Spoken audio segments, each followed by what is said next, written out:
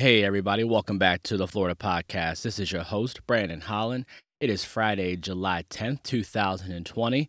Happy Friday, everybody. Hopefully, y'all are having a great day today. Hopefully, you have some good weekend plans and you get to get outside and enjoy this Florida heat. So, it is full out Friday today. So, I got to show some love to my Jacksonville Jaguar fans up there. So, go ahead and talk a little bit about the Jags, a little bit of a preview for the 2020 season as we're getting close here to training camp, which is awesome. I know people are really excited to have a distraction with some good football back on TV. So, Jacksonville coming off a tough year, 6-10 last year.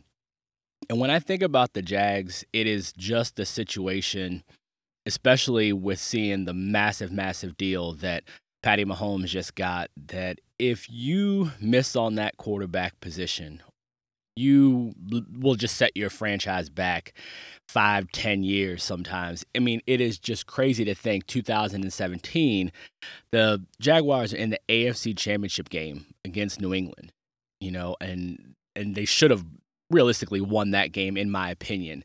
I remember watching that thinking, man, the Jags let that one get away. But their roster at that time, it looked like they were poised to, be able to make a solid run every single year moving forward. But again, you have to go back to that quarterback position. And Blake Bortles, they drafted him in 2014 with the third overall pick. And that quarterback draft was deep. He had Teddy Bridgewater, Johnny Manziel, also had Jimmy Garoppolo, Derek Carr. I think A.J. McCarron was in that quarterback draft class as well. But, there were a couple different routes that the Jags could have went. Picked up Bortles with the third overall pick. And, Bortles, UCF, Florida guy, wished him all the success in the world, had huge problems, obviously, in Jacksonville, turning the ball over. I think from 2014 to 2018, 75 picks, which is, it sounds like it's a lot only when you then think that Jameis had 30 last year in one season. So, but I digress on that. But, with that contract with Bortles, you get to year 5, and Jacksonville picked up his option on May 1st, 2017. And, that was a situation where he had the wrist injury, and that 5th-year option was going to be guaranteed due to injury, in which he ended up having surgery on his wrist anyway.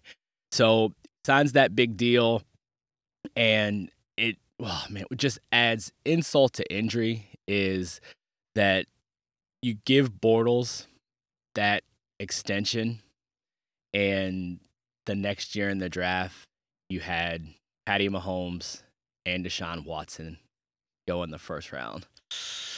Yeah, that was the 2017 draft. That is where Jacksonville took Leonard Fournette, who, pretty decent back. I got no problem with Leonard Fournette, but, that was a situation where because of the injury to Bortles, they gave him a 3-year extension.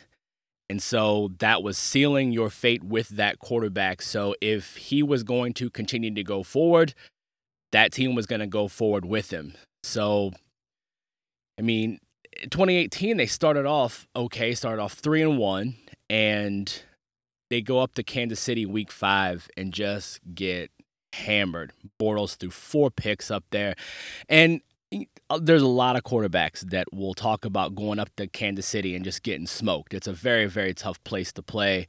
But that game was pretty much the start of the end for Bortles' season in 2018. He eventually got benched for Cody Kessler out of USC, and they released him March 13th of 2019. So it was just something that was just so... You saw it unraveling, and you're just like, the entire franchise is tied to this guy, and they clearly have made a mistake. So they try to come back, and for whatever reason, I do not know, but they signed Nick Foles to a 4-year, $88 million contract. I thought that was way too much money for Nick Foles. I honestly thought that they were going to try to go for Kirk Cousins because Cousins was out there, and I thought that he would have been a better fit in that offense, but they signed Foles to the big deal. He goes out week 1 against Kansas City and unfortunately breaks his collarbone.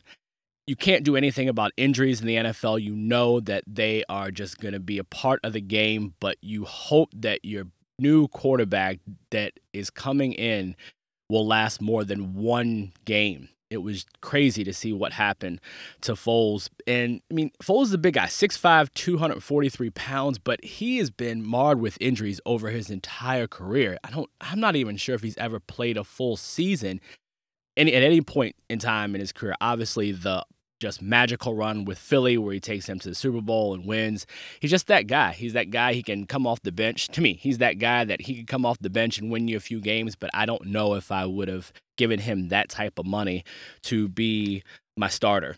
And he came back later on in that year and still struggled. He struggled a little bit when he came back, and he ended up getting benched for Gardner Minshew, which the franchise is going to move forward with now.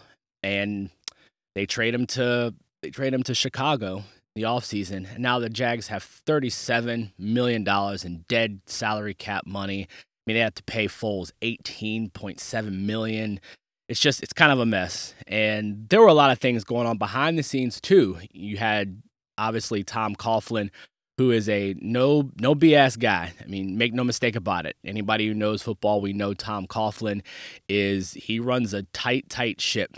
And there was a situation, obviously, with him and Jalen Ramsey, and it looked like, from what we heard from the owner of the Jaguars, Shahid Khan, that it was going to be I just remember him saying in week 6 that Jalen was going to play, and that was against the Saints. Now we all remember Jalen coming out, being on the sideline with the hoodie on, not playing, and they eventually trade him for 2 first-round picks to the Rams. So that was a 2020 first-rounder and a 2021 first-rounder. So Jalen Ramsey he's a stud. Obviously, Florida State guy, stud. So it's tough to give up players that are that talented because you don't know if you can go back into the draft and find someone.